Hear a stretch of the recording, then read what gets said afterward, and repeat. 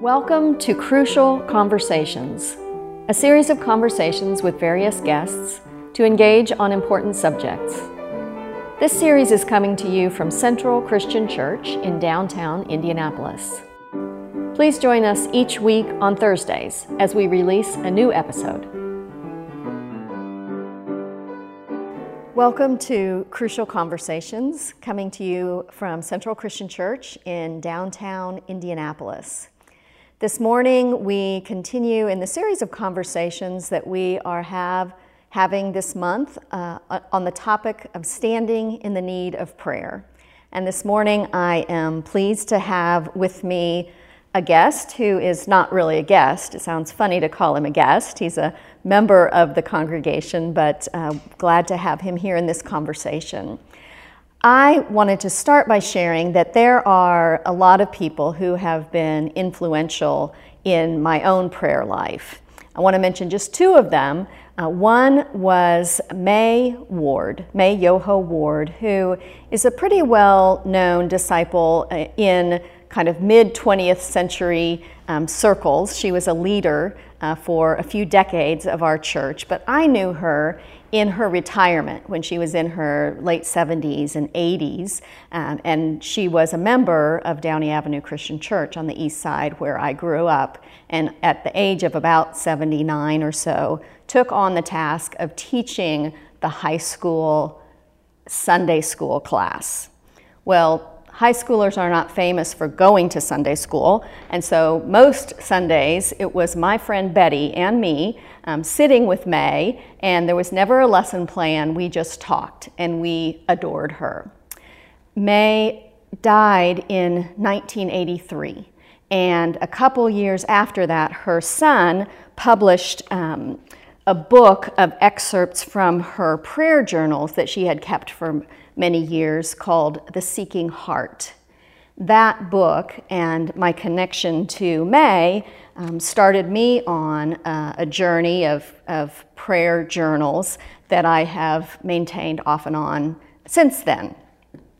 Quite a few years later, in the late 1990s, I was pastoring a congregation in Northwest Arkansas and went to a pastor's retreat that was led by someone who I would come to know later much better as a member of Central Christian Church. The focus of that retreat was centering prayer, and that's another practice that has become important to me in the time since then.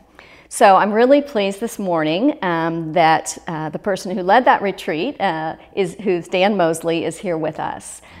Dan is a husband, a father, a grandfather, a friend to many, and a member of this congregation. He also, in his professional life, was an ordained minister of the Christian Church Disciples of Christ, and pastored congregations for quite a while, and then taught at Christian Theological Seminary here in Indianapolis. So Dan, thank you for being my conversation partner this morning. Thank you, Linda. It's good to be here.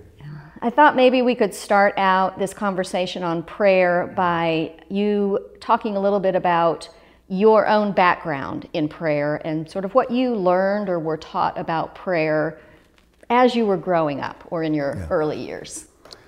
Well, thank you, Linda. And it is interesting to go back and think about what has influenced and shaped my life, as you talked about your own, and at least what is your experience of other people and what they have taught you about prayer.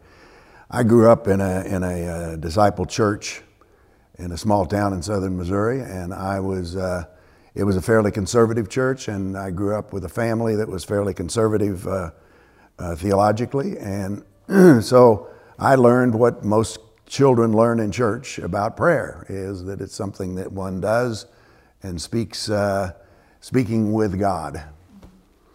And there were different kinds of prayer where you were to pray and to ask for things, and or you were praying in thanksgiving for what you had received. And so there was a kind of a simple, for me at least, direct relationship between stopping each day at our meals and each night before we went to bed. And then on Sundays when we went to church and other days we went to church, we were praying a lot. And a lot of it had to do with just how you communicate with God. But the focus was on my talking with God and my asking God for things and God responding or not. Mm-hmm. So that's kind of where I started. And then when I went to college, where the mind begins to explode and all the things that one believed to in an early age begin to be questioned. And that was my then journey into more adult understanding of prayer. Mm-hmm. And I'm sure that you have experienced and practiced several kinds of prayer, but I know that centering prayer has become extremely important to you. And so I just wonder how you first encountered it and how you came to adopt that as a prayer practice. Well, I was a pastor in Nashville, Tennessee at the time that I was introduced to centering prayer. And I was in a fairly tumultuous time for my life personally and my life in ministry. And in ministry and personal life often get intertwined. And so I was in this difficult time, and I was in a group of ministers who were working on sermons together. One of them was an Episcopal priest, Tom Ward, and Tom was familiar with centering prayer. So in our weekly conversations about preaching and about ministry, he became aware that that might be useful for me. So he introduced me to this concept.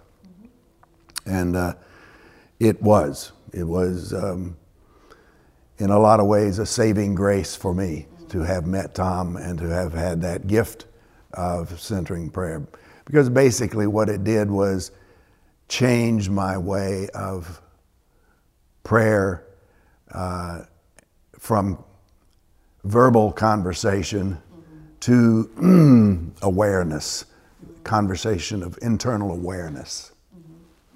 So that's kind of where I was introduced to it. And so every morning since then, which has been 35 years of my life or so, I have practiced centering prayer. And it has helped me calm the chaos of my mind. Okay. So describe a little bit the practice especially for those who may not be familiar with it. Well, the practice is designed, first of all, to find a quiet place. And the practice is to do this regularly, daily. Some material it suggests twice a day, morning and evening. And to find a quiet place and to sit comfortably in that quiet place. Unlike some practices of meditation that require a certain posture, sometimes that posture of meditation is useful for people. Sometimes it's more uncomfortable and doesn't serve you. So it's finding your comfortable place. And mine is a recliner. Okay. Which is prone to cause sleepiness to emerge. I can imagine. And the cool thing about centering prayer is that it's so grace-filled that if you go to sleep, you wake up and start over. Mm-hmm. Okay. No judgment, just that was calming. So you find this comfortable place, and I personally have a cup of coffee in my hand. It's my first cup of coffee in the morning. And you then find a word, and it's a word that it speaks to the longing of your heart, what it is that you long for. And I have chosen stillness, or be still. Comes from be still and know that I am God. And part of the part of this is a theological understanding for me that's begun to emerge, that God is a presence that is hard, it is impossible to articulate, but it is not unknown to the inner self. God is that. So I find a word, and my word is stillness, or still. Now, is that your word all the time, or does that word sometimes change for you? It's most of the time. Okay. Because I spend my time doing this, yes. Other words come to me. And then I have to play with those words a little bit. And one other word that has come to me that has been helpful to me, it came from reading a book on theology by Wendy Farley, who was the daughter of a professor of mine. And she talked about God is no thing. That God is not the created, is not created, but creator, and therefore God is no thing. God is other than the thing. And so that word no thing or nothing is an emptying word for me. And what this word, you do is you choose this word and then you bring it into the center of your consciousness and speak that internally. And what that does is it interrupts the circle of confusion that your mind is. It's a pause button. And so, and what will happen invariably is you will speak that word, it will come in, you will center, and then your mind starts off somewhere. The invasion of the mind with ideas about what I'm going to do, what I have done, what I shouldn't have done, what I should have done, comes back. Yeah. And once you become aware that it's back, you speak the word again inside.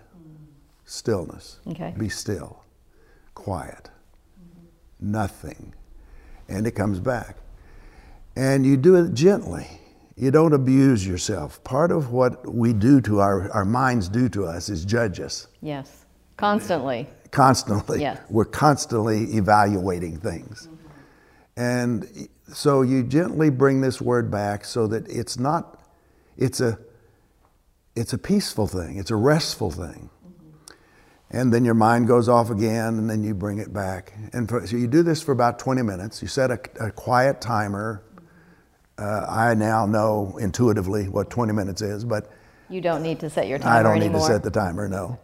Unless you fall asleep. Unless I fall asleep, and then I have to start over. But the timer is internal pretty much now, so that you don't have to think about time.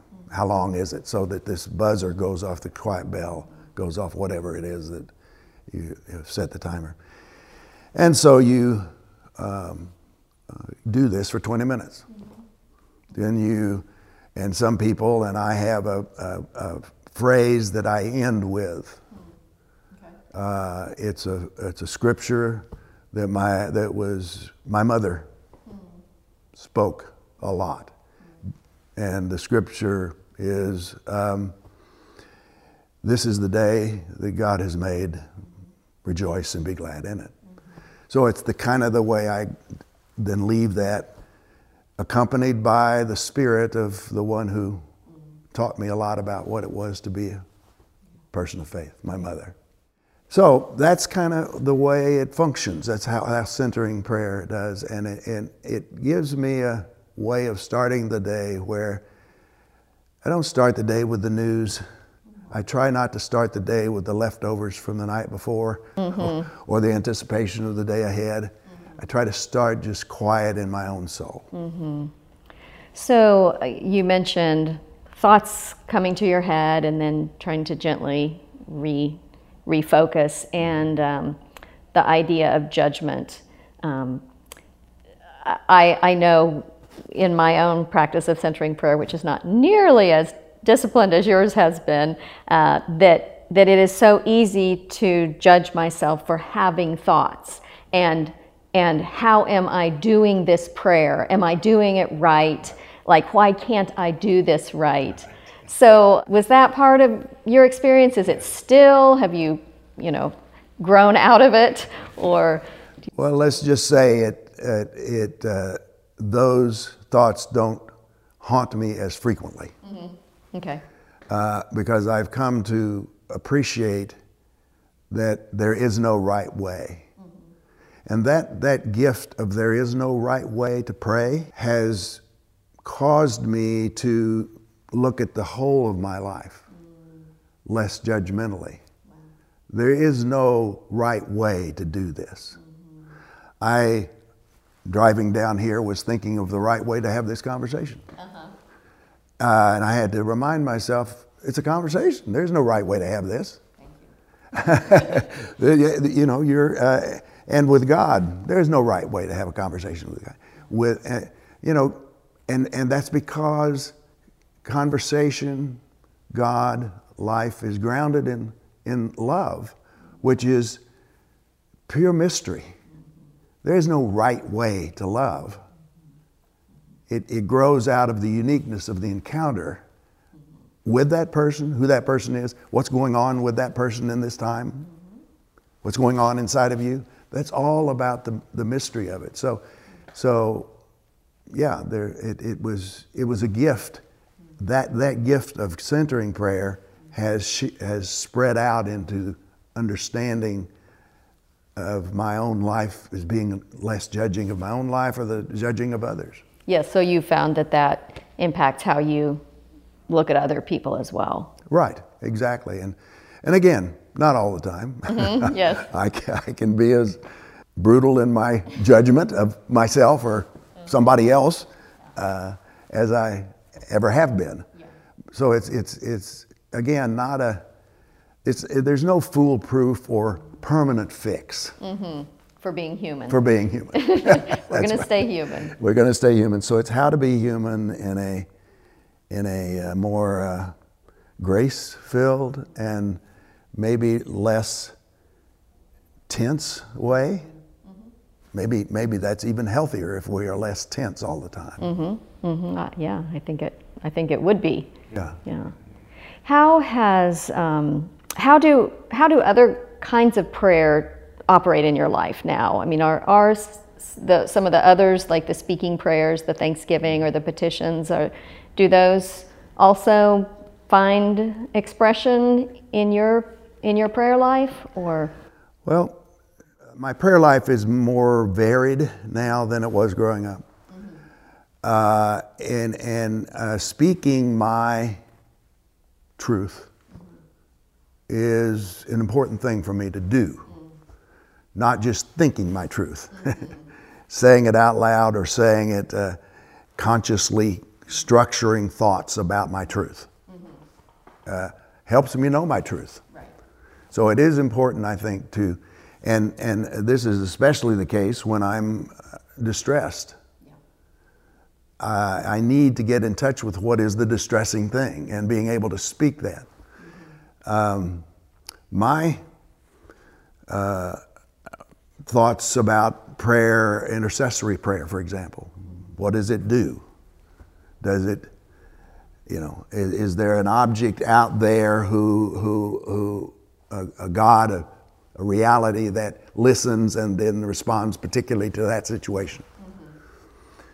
Mm-hmm. I have less commitment to that understanding, mm-hmm. and more commitment now to the understanding that God is the essence of creative energy, the origin of existence. God is internal in me and my origin. When I pray as I get up from my prayer each day that this is the day that God made, this is the day I have, is what I mean. This is the day my internal God is present in my breath. And when I speak, when I wrestle with my concern for another human being and their pain or their grief or their struggle, it has to do with the creating of energy that gets transmitted in ways I have no idea. So there's a mystery again. It's because of my love that I care, and love is participation in God, and I don't know how it works beyond that. Right, yeah. So there's a lot of unknown, Uh-huh. and that's what happened to me mostly getting older in my life. The older I got, the less I knew. Uh-huh. And then pretty much now I'm not sure what I know, and I'm pretty much open to what anybody else knows, and how it comes for them, that's good. But if love is at the center of it, and that is a mystery, again, there's no right way, as you said earlier, and so intercessory prayer may have an impact we don't know. Absolutely. Because it's mysterious. Absolutely. So yeah, I know for me too, when I was younger, earlier in life, I kind of wanted to have things pinned down, like how does this work, right? And if it doesn't work, well, I don't need to do it. If it does work, I definitely need to do it. And the more experience that I have, the less clear all of that becomes. Yeah, and for me, words are related to understanding and trying to understand things. So I take great comfort in Paul's discussion of prayer as groans too deep for words.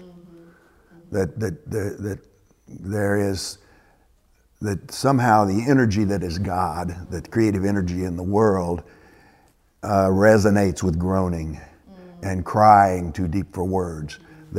So the wordless prayers, the wordless grunts and groans, do something, I don't know what, and I've given up thinking I can know. Right.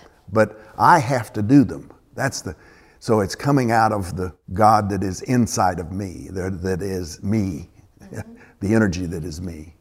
I think it also speaks to just sort of the complexity and the mystery of the human being. Self, yes. Because, we are talking about centering prayer, which is beyond words, and yet you also say it's really important to use words so that we know what we think and feel. Yeah. For me, preaching, that is a big part of preaching. Right. Guessing Yes. it probably was for Was you. for me It's like, too. well, what do I really think about this? Well, I have to stand up and say something to a group of people, so I work out a lot of my own theology and spirituality in as I prepare. Absolutely. But it also, I think, the humility that this generates, trusting that there's something in the encounter.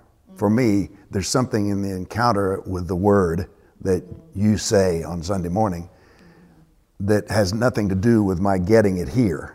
It doesn't necessarily prove anything or clarify, but it is an experience of an encounter, which is the energy of God in connecting between us. So words connect us to each other.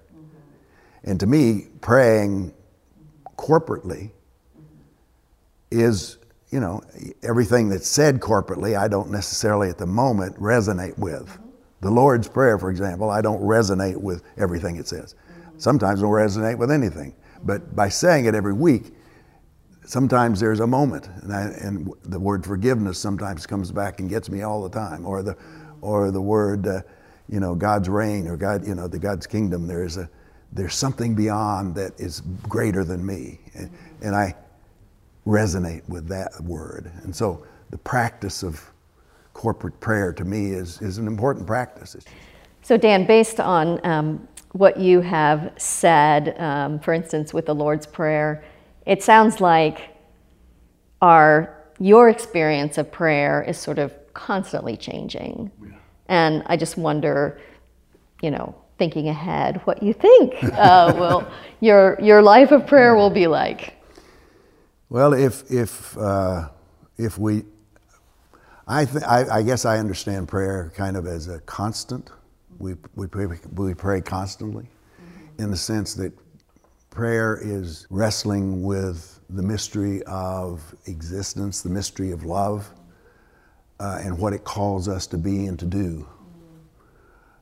Because to me, it's not clear cut.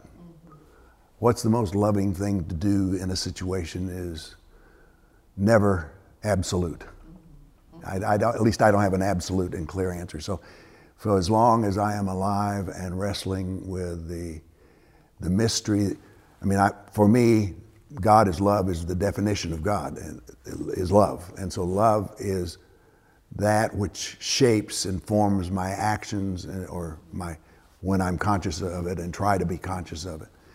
And I don't know what each loving act means, and I screw up. So forgiveness and grace and mercy are all center to me. So I hope as I get older, I become more kind and merciful and less hard on myself and hard on other people. And so that's, I guess, my longing for my prayer life. Yes, in our previous episode, I talked a little bit about how what prayer helps us connect with God, and that sense that we are okay, that we are worthy of love, we are enough. In the face of all these messages that we're bombarded with from the rest of our culture and society about how we measure up or don't. And so I think what I hear in you saying is like the word encounter is extremely important. The sense of wrestling and being able to connect with that source, creator, love, existence. Yes, a nice handful to live with for the rest of your life. It should keep you busy. Yes, it will. All right. Well, Dan, thank you so much for sharing this conversation with me, and we will continue our practice and our conversation. Very good. Thank you. And thanks to all of you for joining us.